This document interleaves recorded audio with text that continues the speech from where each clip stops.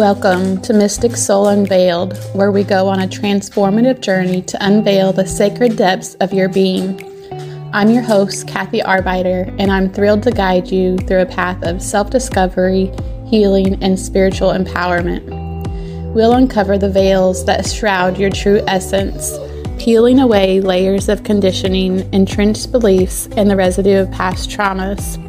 We'll tap into the wisdom of spiritual guides, harness the healing energies of sound, and unlock the keys to overcoming life's struggles. Through candid conversations, insightful teachings, and empowering techniques, you'll discover pathways to transcend limitation, heal wounds, and live a life aligned with your highest pleasure and purpose.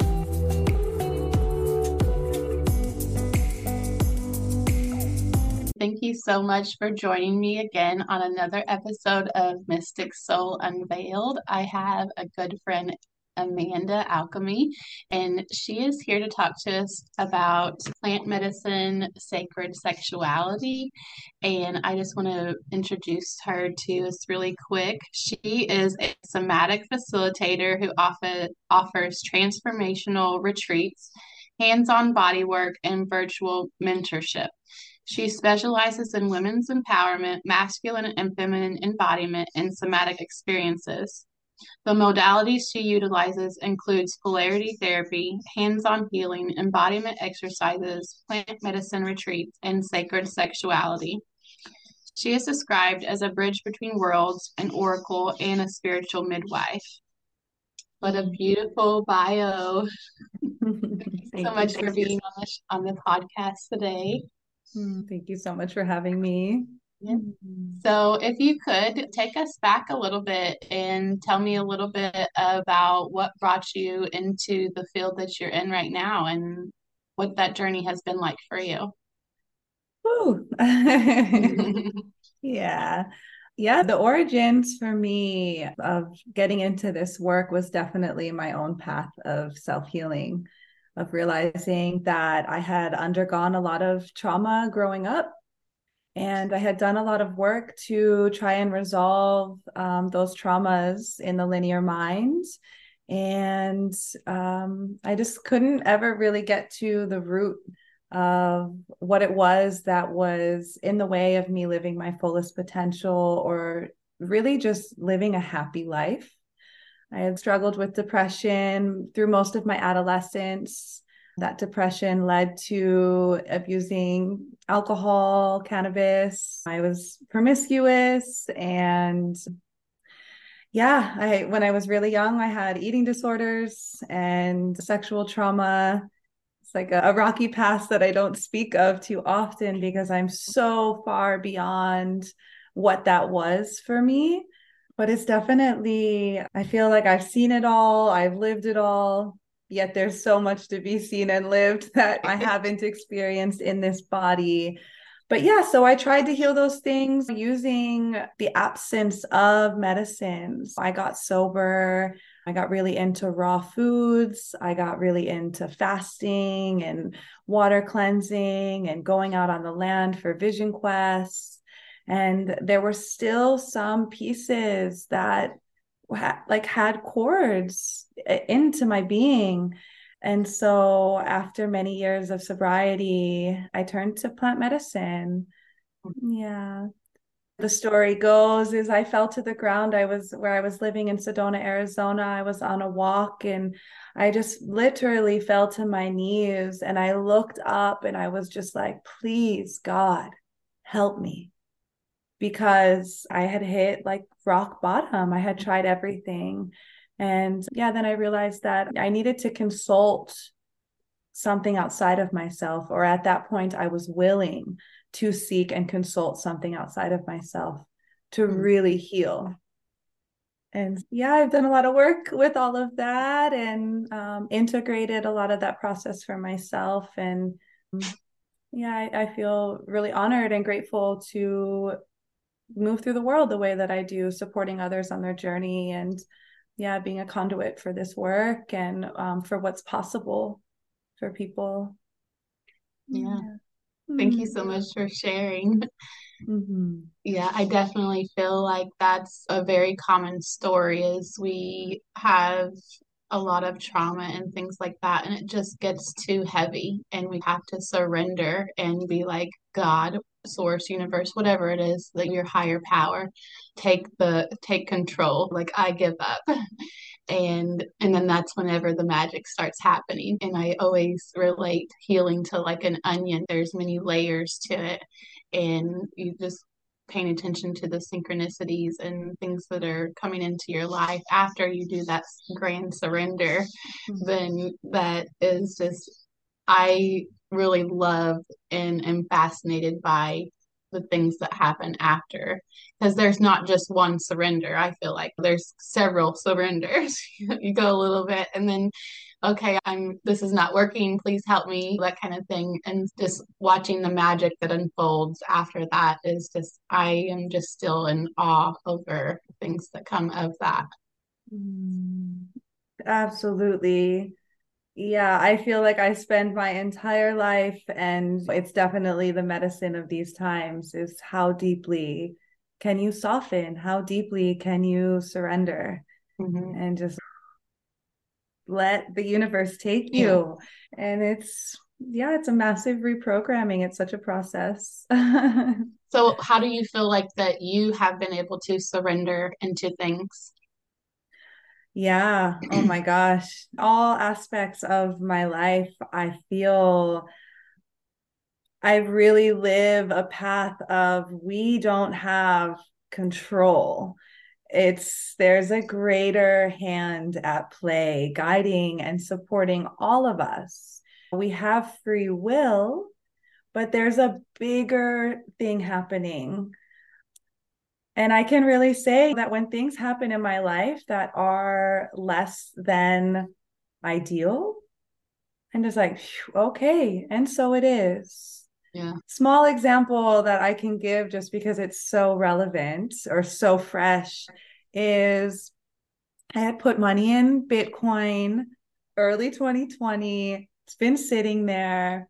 I finally was like, okay, let's take that money out and move the currency, move the waters of the flow of my life and move that money in some way. And just a few days ago, I went to take that money out. It was $5,000.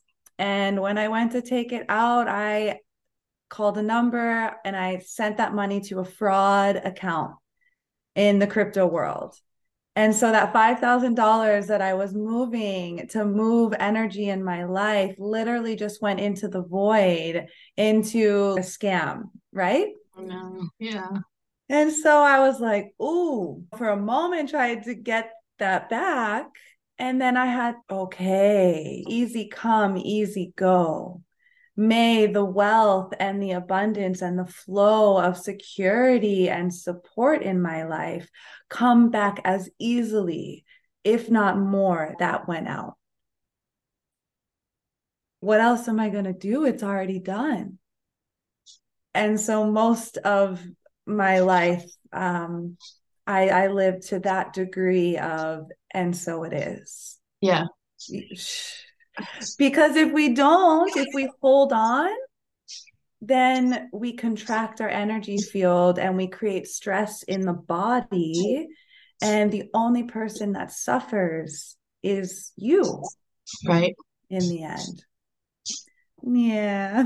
I love the saying, it is what it is. And I actually have a tattoo on my foot that says, let it be. I Mm-hmm. wasn't, at the time whenever I got the tattoo, I wasn't really like, I didn't really understand that. Like, I've always been a very calm person, but I wasn't at the extent to where I am now. Now I am it's a process. I'm not perfect by no means, but just whenever things happen, I'm just like, okay, this is what it is. And then like, how can I move forward from this? And I really feel like it's a nervous system regulation. And once we can regulate our nervous system and kind of get our mind on board also, to realize like you're safe, it's all right, and that trust comes in too. I believe trusting that everything is happening for me and not to me, and that there's a reason behind whatever it is that's happening. And then so allowing my nervous system to relax into that. And then whatever feelings are happening, if there is sadness, I allow myself to cry. If there is anger, I allow myself to be angry and not trying to like constantly fight that, because then that just makes it last even longer. Whatever it is that you persist it, uh, whatever you resist persists. I really listen to those little sayings and I try to embody them as much as I can. And like I said, I'm not perfect, but that's just something that really helps, I believe, helps me with my trust. And I see it time and time and time again, like looking back, like I was worried about this, like maybe I was worried about money coming in and then this happened, and or I was worried about this and then this happened. Like I've always had enough. And it's just, again, just looking back and then seeing how I don't have to control everything. Everything is going to be. Yeah, absolutely.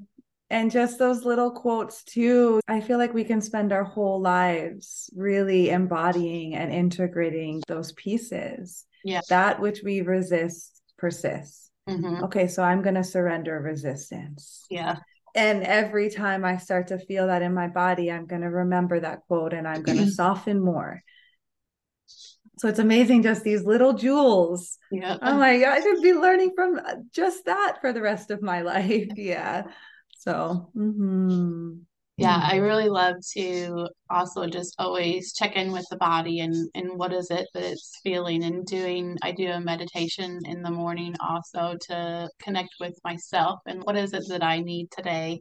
And maybe it's just some water or a nap or whatever it is, and just trying to do that as well. And so I understand that you also do work with plant medicine. So can you tell me a little bit about what kind of plant medicine that it is that you work with? yeah, absolutely. So, actually, really, the only medicine I've ever worked with in this lifetime is the plant medicine of ayahuasca. Mm-hmm. A bit about my journey there is that as I was going through my awakening, I started attending a lot of festivals. And at the festivals, transformational festivals, people work with a lot of different medicines or substances. And in those containers, people really do use them to expand their consciousness and to connect deeper for the broader scope of what I saw. But it never was resonant for me.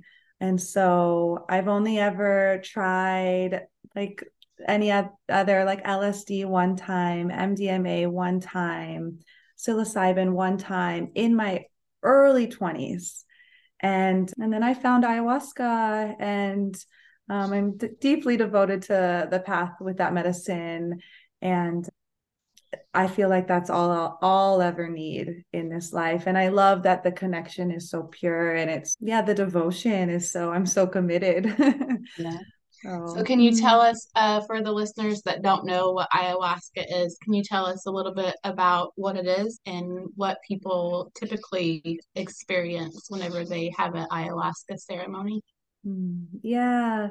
So the medicine of ayahuasca is an entheogen and is used in a ceremonial setting to invoke healing.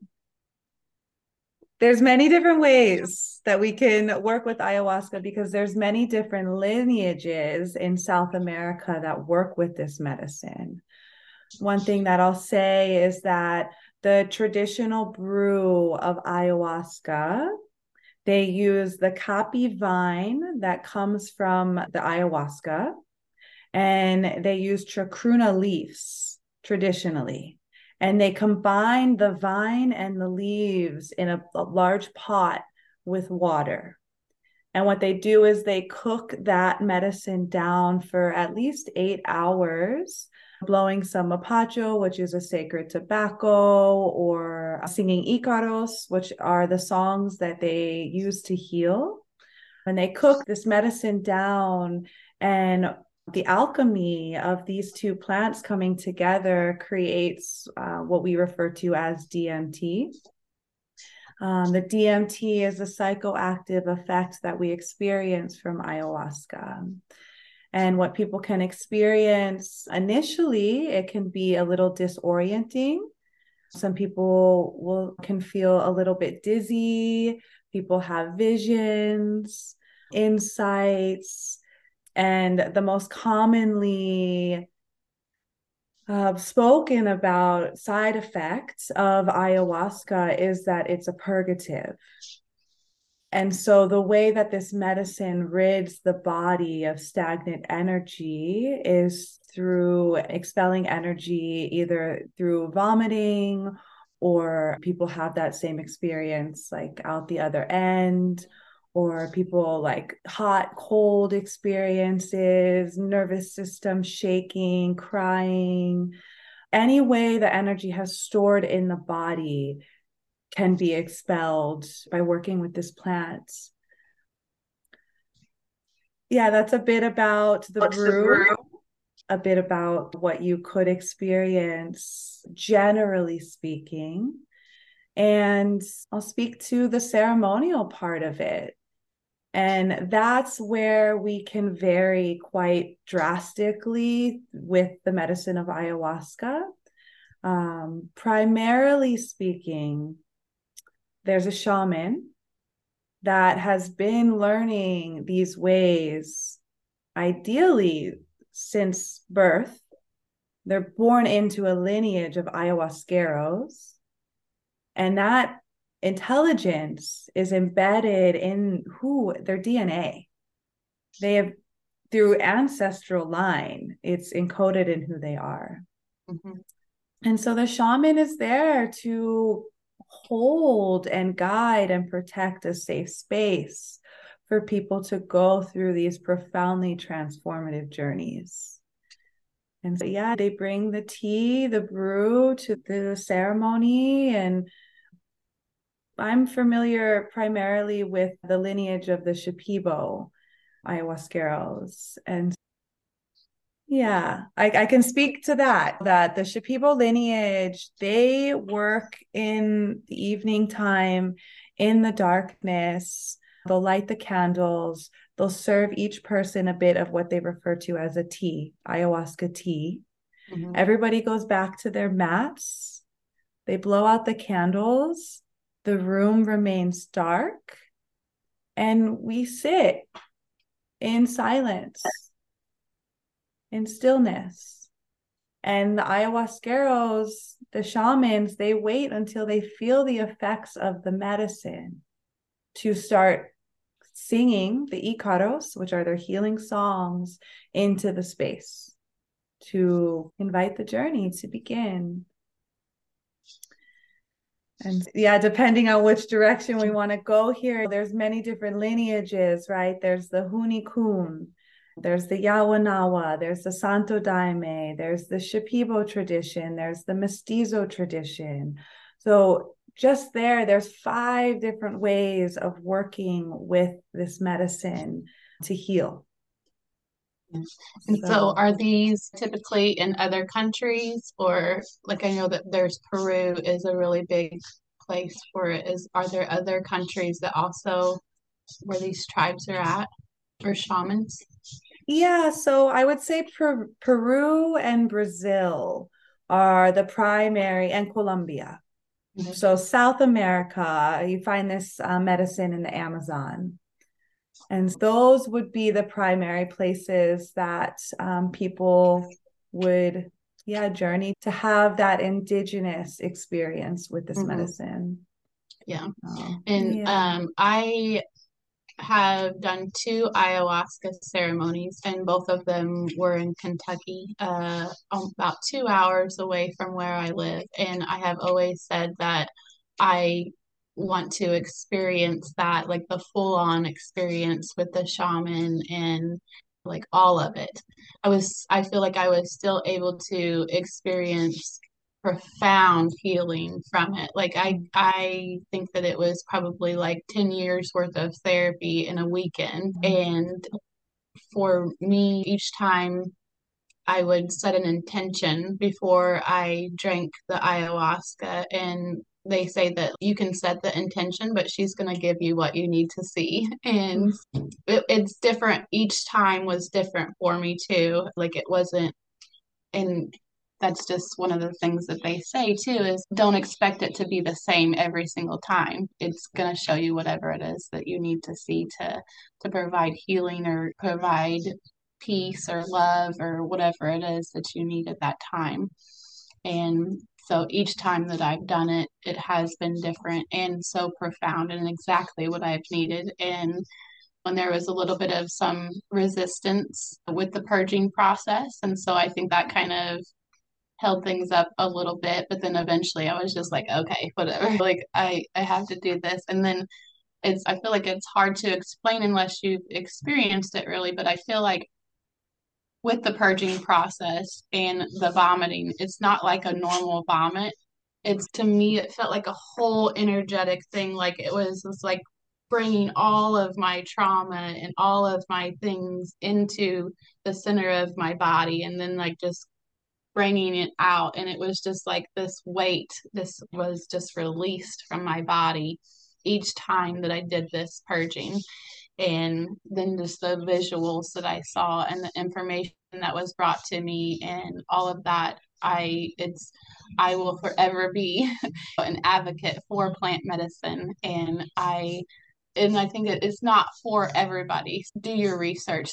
Do what feels right for you. If it's not calling to you or you're just not interested in it, that's fine too. But it is a huge tool to use in healing, I feel like. Yeah, absolutely. Oh my gosh. And yeah, to speak to that purging process, it's so ingrained in our culture that when we are vomiting or that we are sick, Mm-hmm. and what we say is that you're not getting sick, you're getting well. Mm-hmm. And so we have a way of oppressing whatever's moving through us in this culture because we don't want to see people see us cry, or it's, oh, what if I'm too loud? Or, but again, back to that ability to surrender. Mm-hmm. To, if I'm holding on to this, then I'm going to let the universe know that I'm not ready to let go of this thing.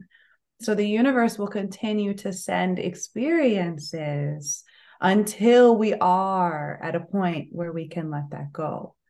Yeah. And surrendering to the purge, of course, is a huge piece. And remembering, thank you, I'm getting well. Mm-hmm. Whatever energy was in my body is no more. And so it is. Yes. Yeah.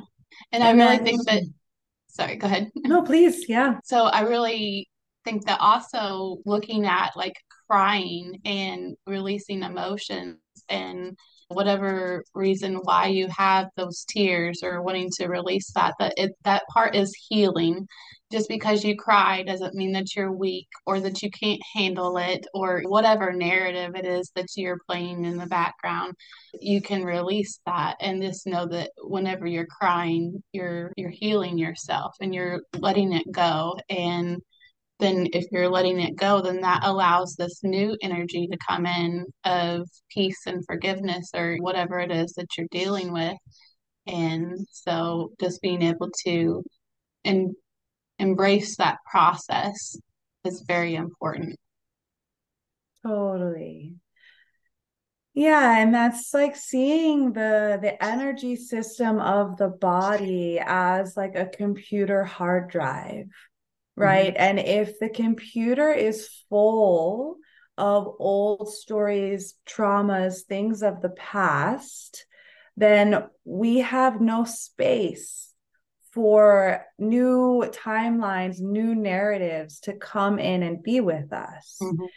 And so when we're in a process, be it plant medicine or somatic experiencing or any opportunity where we're expelling energy, crying, let's use that example, we're crying, we're removing old stories and old narratives from the system.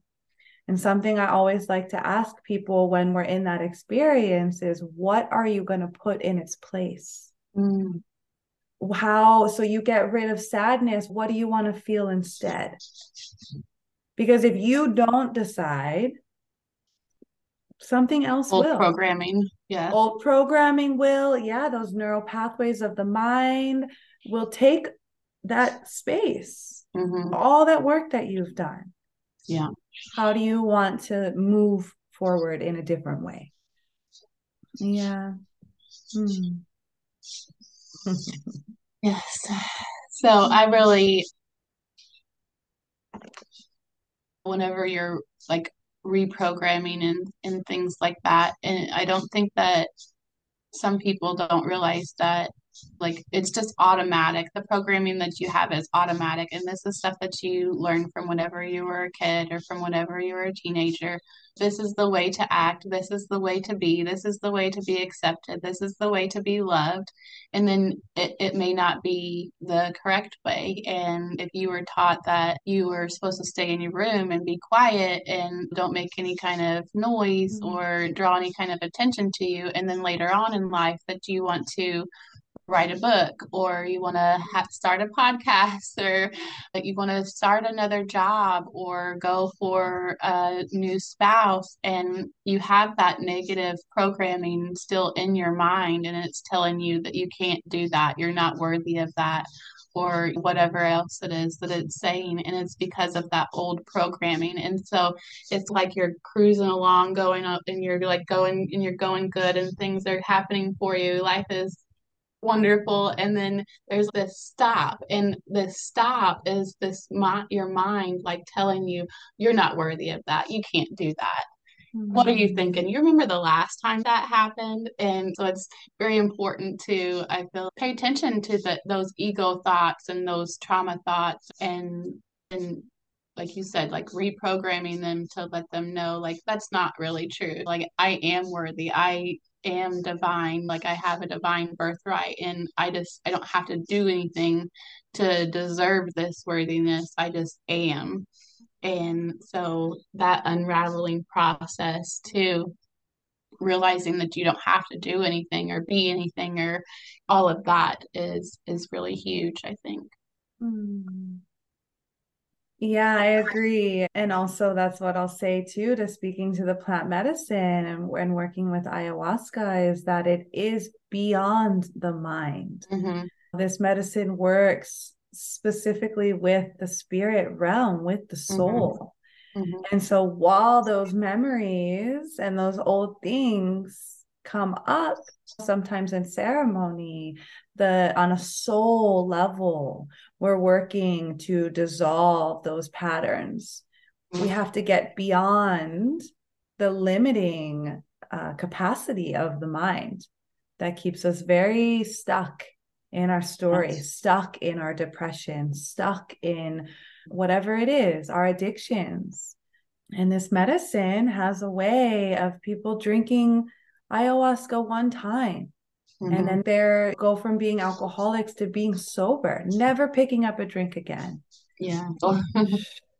It's the most effective tool that I've seen with the most miraculous healing for so many people through the retreats that I support. And it's just, yeah, it's, you can't really put words to it. It's definitely like an experiential process Yeah. that to be courageous enough to open yourself to. Yeah. Yeah. And it can also heal like illnesses and diseases too, because I think of diseases like it's dis-ease in your body. And so when you're able to just let that go and working with regulating your nervous system and releasing all of that trauma that's in your body, then through the ayahuasca, it you're never going to be the same person ever again. I feel, and I Mm-hmm. know that's the people who are going to the ayahuasca ceremonies. They usually don't go to just one. It's something that they do more than one time. And I know for me, I waited 2 years between my ceremonies because I want to be able to integrate and really take in everything that I saw and experienced. And so, can you tell me a little bit about the integration process and what kind of things that you recommend for someone who is maybe they did the ayahuasca and had a ceremony and then everything is just heavy right now? what kind of tips and tools would you suggest for them to use? Hmm. Yeah, I first want to mirror back that my journey with the medicine at first too, because I had come from a place of like abstinence and sobriety, and it's me and the water and raw foods and all of creation. And so when I first worked with the medicine, I had no real scope of what psychedelics were like. I had no experience with that. And so when I first started working with this medicine, it was terrifying for Yeah. me. I was like, I'm never doing that again. But I saw the way that my entire reality started shifting and I really started healing. Hmm. And so, just to relate to you, is my path. I started working with this medicine in, I want to say 2015. And I worked with the medicine, and then I took 2 years to integrate. And then I worked with the medicine, and then I took 2 years to integrate. And it wasn't until the last few years of my life that I've devoted myself as a student of this medicine. So those 2 years became maybe 2 months. but but that is to say, like, the integration piece is so important and it's so valuable for you to be able to bridge the unseen or the unmeasurable in the mind into your waking life, into how you're moving through the world. And so for many people, because it's so beyond the limitation of the material world. It's so beyond our day in and day out functioning program of society, of our culture. And so it can be jarring to go have that experience and then come back into your life.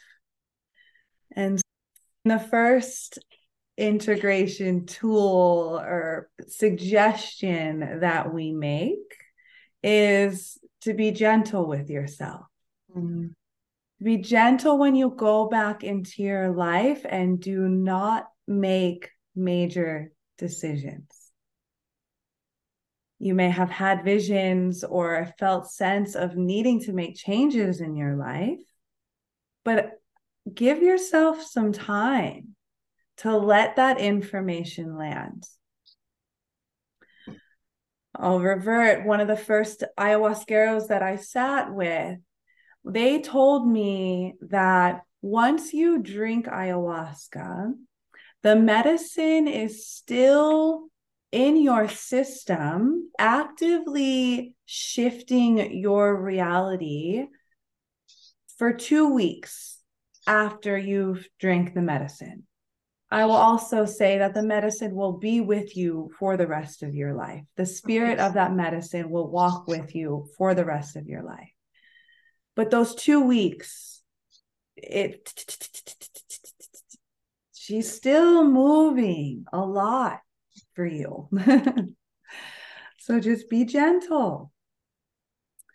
I invite people to continue eating really clean for as long as you can after you've had that experience. I invite people to keep a journal of their dreams, of what's coming up for them, of the desires that they have moving forward in their life, of the lessons that are landing for them, of the synchronicities that they have the bandwidth to see that they didn't see before. So keep a journal close by to continue moving some of that out of your system and onto paper.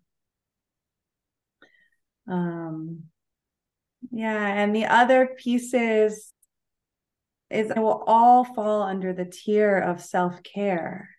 I invite people to work with flower baths. It's also something that is traditional to the Shipibo lineage, where you take the essence of the different flowers, working with rose, basil, chamomile, lavender, sage, all the things. And what you can do is you can get a large bucket of water, and you take those flower essence, you put them in that bucket of water, and you take your hands and you squeeze the essence of those plants into the water. And you can either let them sit out for a few hours in the sunlight to infuse with the intelligence of the sun, or you can let that brew sit out in the moonlight to infuse with the moon energy. But you speak your prayers into those waters, you speak your prayers into those plants, and you coat, so you can take a shower, a regular shower, dry off. But what you're going to want to do with the flower bath is you can either take large scoops of that and allow that water to run all over your body, allow the essence of those flowers to be absorbed into your being, into your soul, and let it air dry into your skin. And that essence helps with your integration. It helps with protecting your vulnerable state of being, your energy body. That's whether or not you're working with ayahuasca, the path of working with plants, of working with the nature that surrounds all of us, will be the single most embodying tool for you to have resource and allies on this planet that are beyond our human relations. These are our relatives, the plants, and we have to see ourselves as such. Yeah, I digress a little bit onto another topic. It was super No, that's passionate fine. I love about. that. It sounds like such a beautiful ceremony. I would love to do that. I have seen that before also, so I definitely want to experience that. And I completely agree with you that once you have grandmother ayahuasca, then it stays with you for the rest of your life. And that I'm able to connect more with nature now. I had a really strong connection beforehand, but now it's just I'm able to go out in the woods. I have a walkway that's a trail that's behind our house. My dog wants to say hi. And she's like, "Hey." Um, but I'm able to go out there and then just like really connect with nature and really receive messages and just clearing my energy so much more than what I was before I've done ayahuasca. So it's a really beautiful. And then I just want to touch on one other thing. We keep saying she whenever we're talking about ayahuasca. And so it's just, would you like to touch on that and what it is that why we call it grandmother ayahuasca, or what is the story behind that? Yeah, definitely. One thing I'll say is that the beauty of ayahuasca in comparison to other psychedelics is that she is connected to the elementals of life. She is connected to the earth, the water, the fire, the air, and the ether through the roots of the Amazonian jungle. And so, for you to speak to that, of course, your connection to nature, your connection to yourself is going to be profoundly transformed when we work with this medicine. Yeah. And what I know is that specific medicines that we work with, their energetic imprints is it can either be feminine, masculine, or non-binary. And the way that I see it is the grandmother ayahuasca is like she is the mother of all the plants in the Amazon. And that her essence is very feminine, like the womb of possibility, the void of where and what. She is the divine feminine. The ayahuasqueros also work with, like I mentioned earlier, mapacho or sacred tobacco that grows in the jungle. That sacred tobacco is that divine masculine. It is that earth energy. And so that's my understanding, is like this cosmic mother and the sacred, the earth, the father, working with those two energies to come together and to create this experience between earth and sky. Yeah. Yeah. And it's such a beautiful experience too. Do you feel like in your experience, did you ever see what you perceived to be like a grandmother while you were in ceremony? Yeah, my experience with the medicine is quite interesting. At first, I had some pretty radical visions that were just like relentless. And it was just sifting through so much information. It was like the more medicine that I drink, the less visual the experience is for me. That's just my path with it. Maybe because I'm learning in a different way. It's more felt sense of the body. But I remember one journey that I had, yeah, specifically a couple years ago, but I came face to face with what I would say is the spirit of ayahuasca. Mm-hmm. And it was definitely a feminine a picture. And remembering now too, the teachers that I have, they're Shipibo, and they work with the tapestries where they embroider their visions into these incredible works of art. And that face, just remembering now, mirrors one of the faces that they drew, they embroidered into one of the tapestries of the face of ayahuasca and the face of chacruna.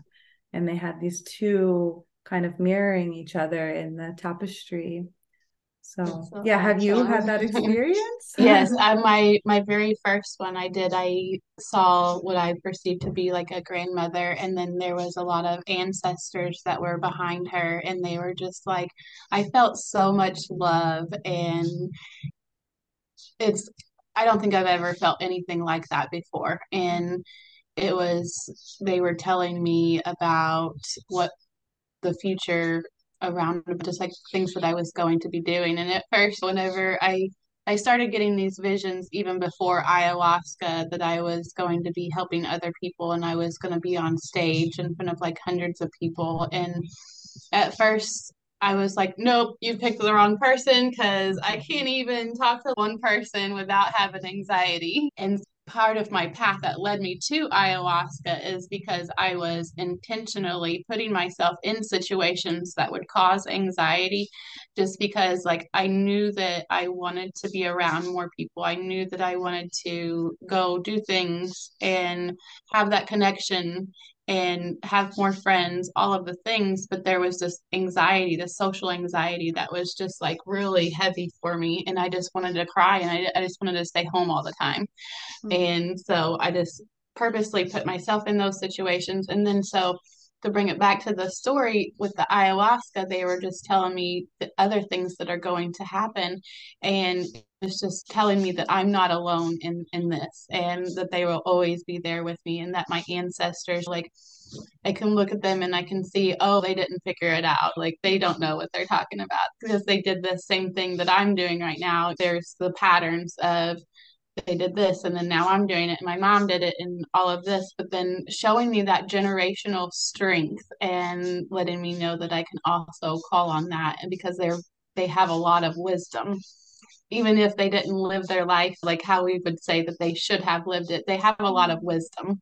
And so I can always call on that. And that grandmother ayahuasca, it was just such a beautiful energy. And like I said, I've never felt any kind of love or just peace, and it was just amazing. And I experienced that my second time also. Yeah, it was just yeah. And that is it too. It is also like the unconditional love of the grandmother, of however you are, wherever you are, whatever you're experiencing, I got you. Mm-hmm. And I am here to hold you unconditionally through all of it. And receiving that much support and that much felt sense of unconditional love and the presence of our ancestors. Yeah. That's going to change your reality because it's so felt. Right. Like beyond anything that we have experienced on the earth realm.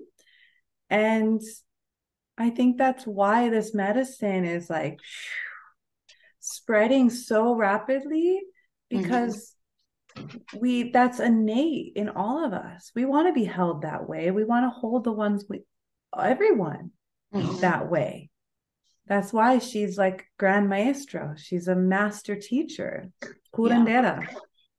Okay. Thank you for holding me. Even when I can't hold myself in this moment or whatever. It's like, she's got you. And I know you said earlier, it's a running joke of you won't get the experience you want, you get the experience that you need.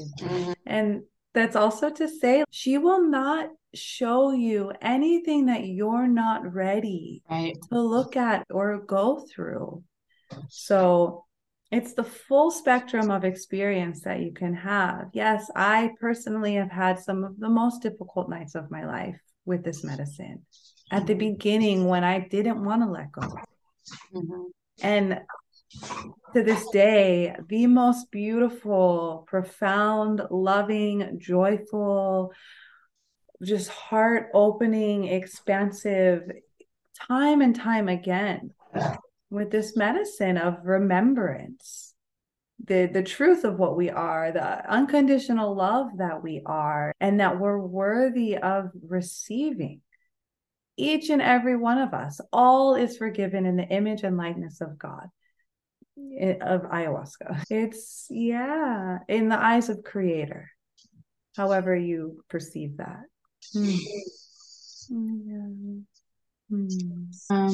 Tell me a little bit about, if you're willing to share, what are some of the lessons that you're currently learning or have recently learned that you feel like you could speak to maybe help others move through it as well?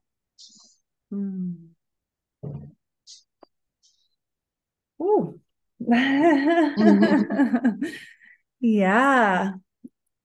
I think that a lot of the grand lessons of this life for me that are applicable, I think, to anyone, and we've touched a bit on some of them, is one is the art of surrender, of truly being able to be at ease within your nervous system as life happens around you. To really find the strength, the calm, the compass to be in it and not of it. Yeah. Through all of my life experience and all of my studies, and definitely with the medicine, the art of surrender is huge. And that parallels also into not resisting what is. And you said it earlier, that which we resist persists. My experience with resistance is that I was in Peru working with the medicine very early on in my journey. And the experience came on really strong, really fast. And I used to have very bad anxiety and panic attacks. And I was there and I felt like I was going to go into that experience. And one of the maestros brought me outside and he sat me outside and he says, come back to your breath. Your breath is the steering wheel for this experience. Take a deep breath in. And as I was sitting there, I had seen the fractalization of what resistance actually looks like from like the scope of a crystalline geometric form. Mm-hmm. And I had seen how distorted it had become because I was resisting the medicine. So when I came back to my breath and I was able to calm my nervous system, all of that distortion became beauty, and helping people to soften into not holding on or not resisting. I feel like it's also something I'm passionate about. And I think one of the biggest things that I've overcome in this life that is ever present in the reflections of the ceremonies that I sit in is that piece of sacred sexuality, and how I feel like at this time, so many people are craving like a deeper level of intimacy with themselves Mm-hmm. and a deeper level of intimacy with in partnership, be it romantic or platonic. And I mentioned briefly at the beginning, I had a lot of sexual trauma. And I don't really talk about my journey so much, but that began for me at quite a young age. And so to having healed all of that, to like experiencing so much pleasure in my life, like pleasure, yes, sexually, Mm-hmm. and the pleasure in every little detail of my reality, and teaching people the tools and the practices that are so simple of just slowing down and being with yourself, slowing down and literally smelling the flowers, like sitting with one strawberry and really taking the nectar of that gift, and all of that starts to awaken within your being, and that presence and that experience that translates out into all your relations. Yeah, super passionate about that piece because we're so estranged from it. Yeah, I am also learning about sacred sexuality and pleasure. And from my past, whenever I was younger, had the sexual trauma from several different men.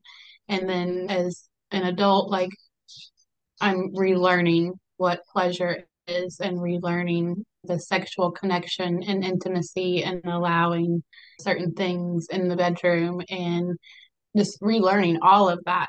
And I'm in the very beginning stages of it because I'm finally, I'd say within the last 3 years, finally ready to look at all of it and look at where I'm not fully allowing that full intimacy or allowing that full love because I still have somewhat of a wall put up because it's not safe, even though it really is. Mm. That's the programming that I have right now. And so I've been like just like I was with the anxiety, purposely putting myself in situations with a safe partner, of course.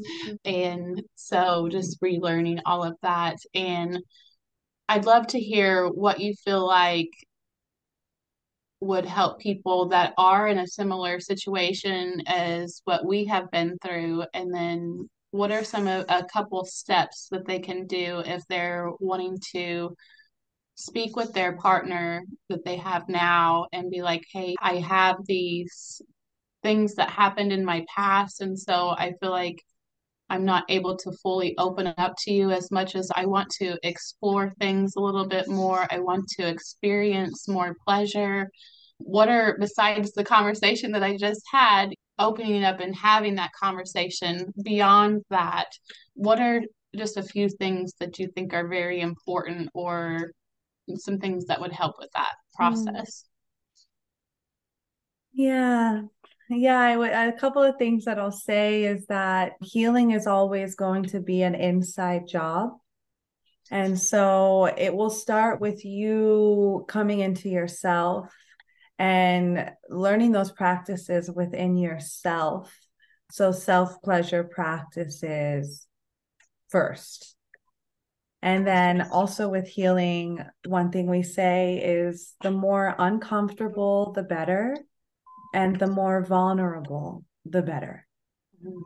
Because it is through that discomfort and it is through that vulnerability that we expose ourselves to be seen in the truth of what we are.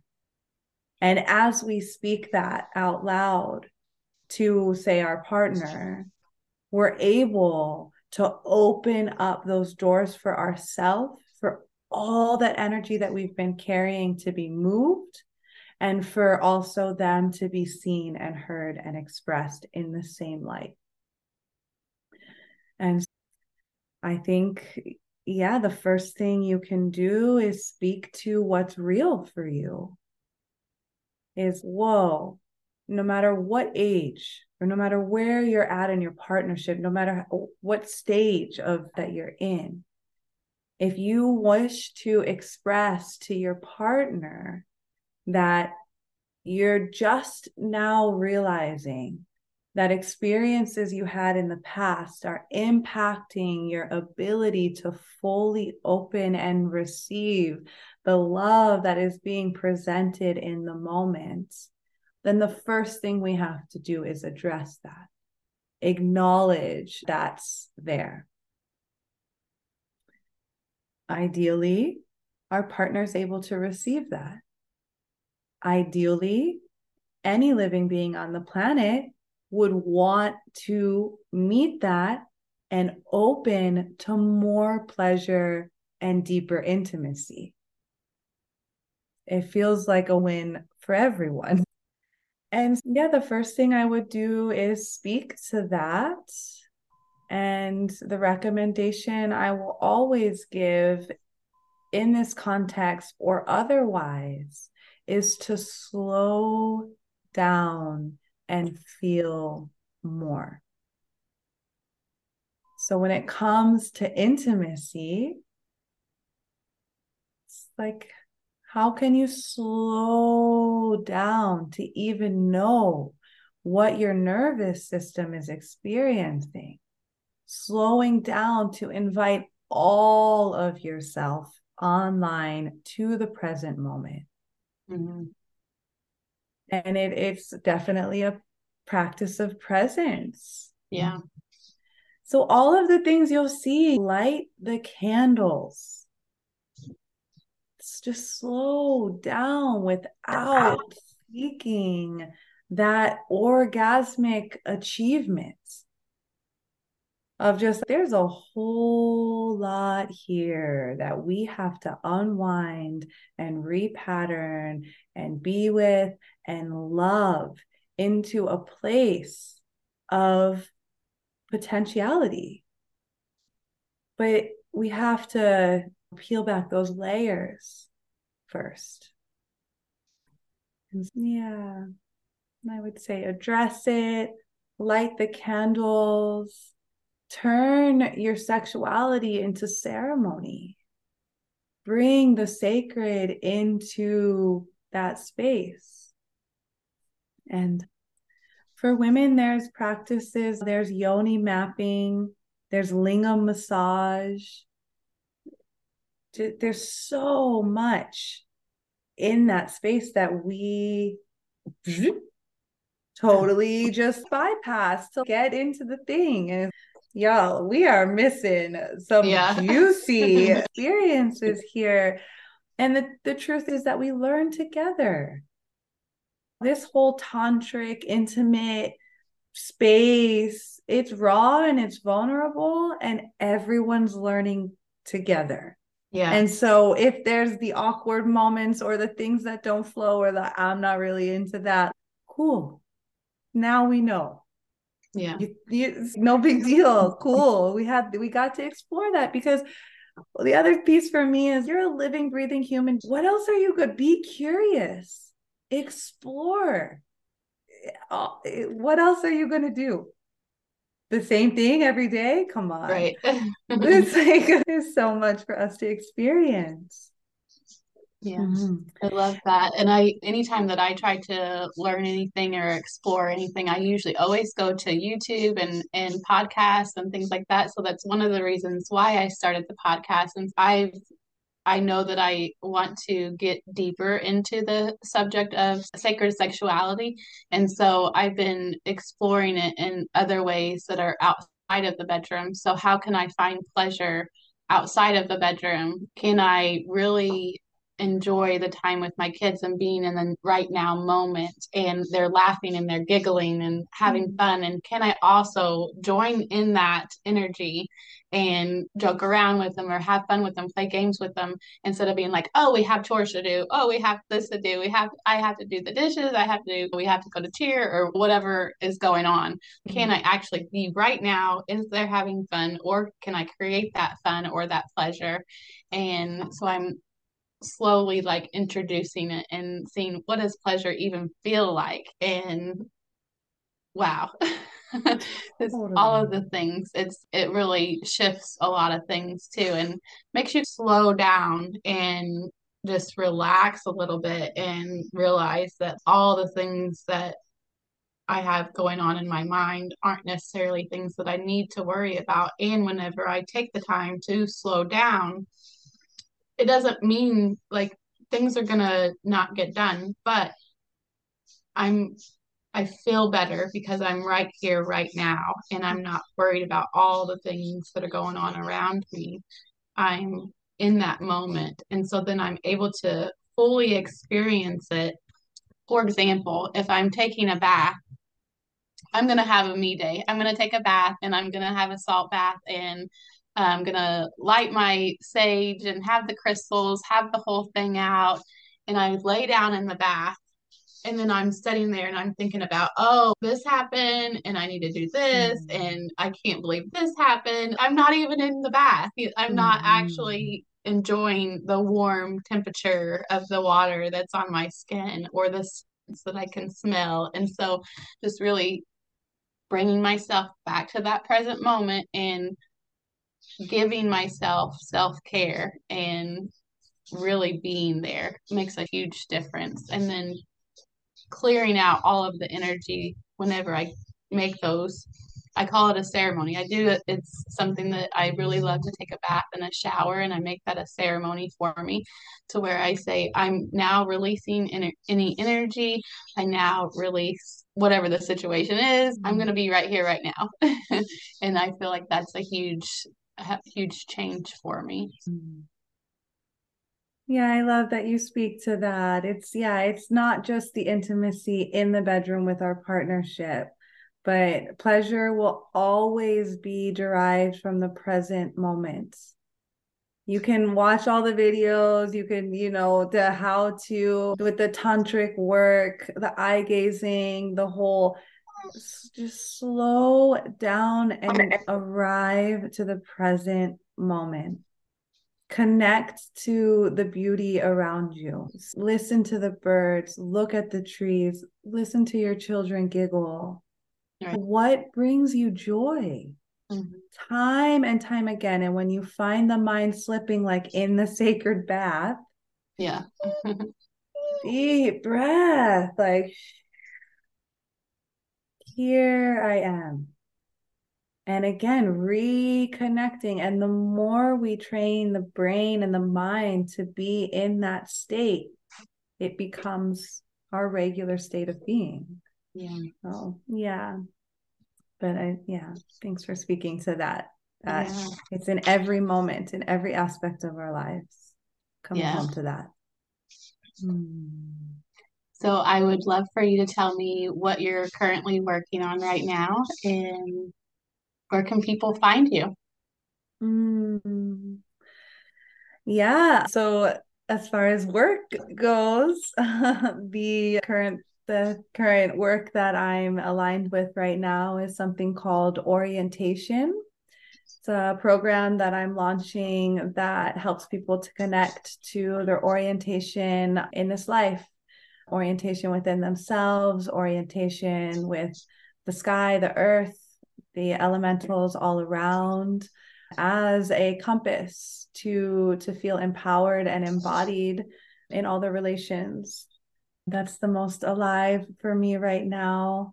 And gosh, yeah, we have a women's workshop coming up in Phoenix, Arizona, February 24th. It's a women's empowerment through mature leadership. It's also alive. And yeah, the easiest way to find me, although I have to admit I am not active right now on the socials as a way of restoring my energy as I birth this project. The easiest way to find me is on Instagram. My Instagram is element tree. And my website is amanda-alchemy.com. But either one of those ways would be how anybody could get in contact with me. And while yes, this is my business, I'm also a living, breathing human being. I'm here to support people in any way that they need. I trust the reciprocity within creation, and that I'm here to serve whoever and however people need support. And that's what I'm here for. So yeah, whatever that looks like, any way that I can show up and be an honor. Yeah. So that will also be in the show notes. I'll make sure to put the website and your Instagram and all of that in the show notes. And thank you so much for joining me today. Is there anything else that you would like to add? Thank you. My gratitude for having me with you and to share this path and this journey. And I just want to send everybody so many blessings on their healing, on the reclamation of self, on the restoration to their divine blueprint, on their connection to the earth and the sky and all the relatives in between. May all beings feel supported, be happy, free, and may they remember the truth of the unconditional love that each and every one of us are, and that our birthright is to experience and live joy, to bridge heaven on earth, and just to continue to accelerate the healing on the planet right now.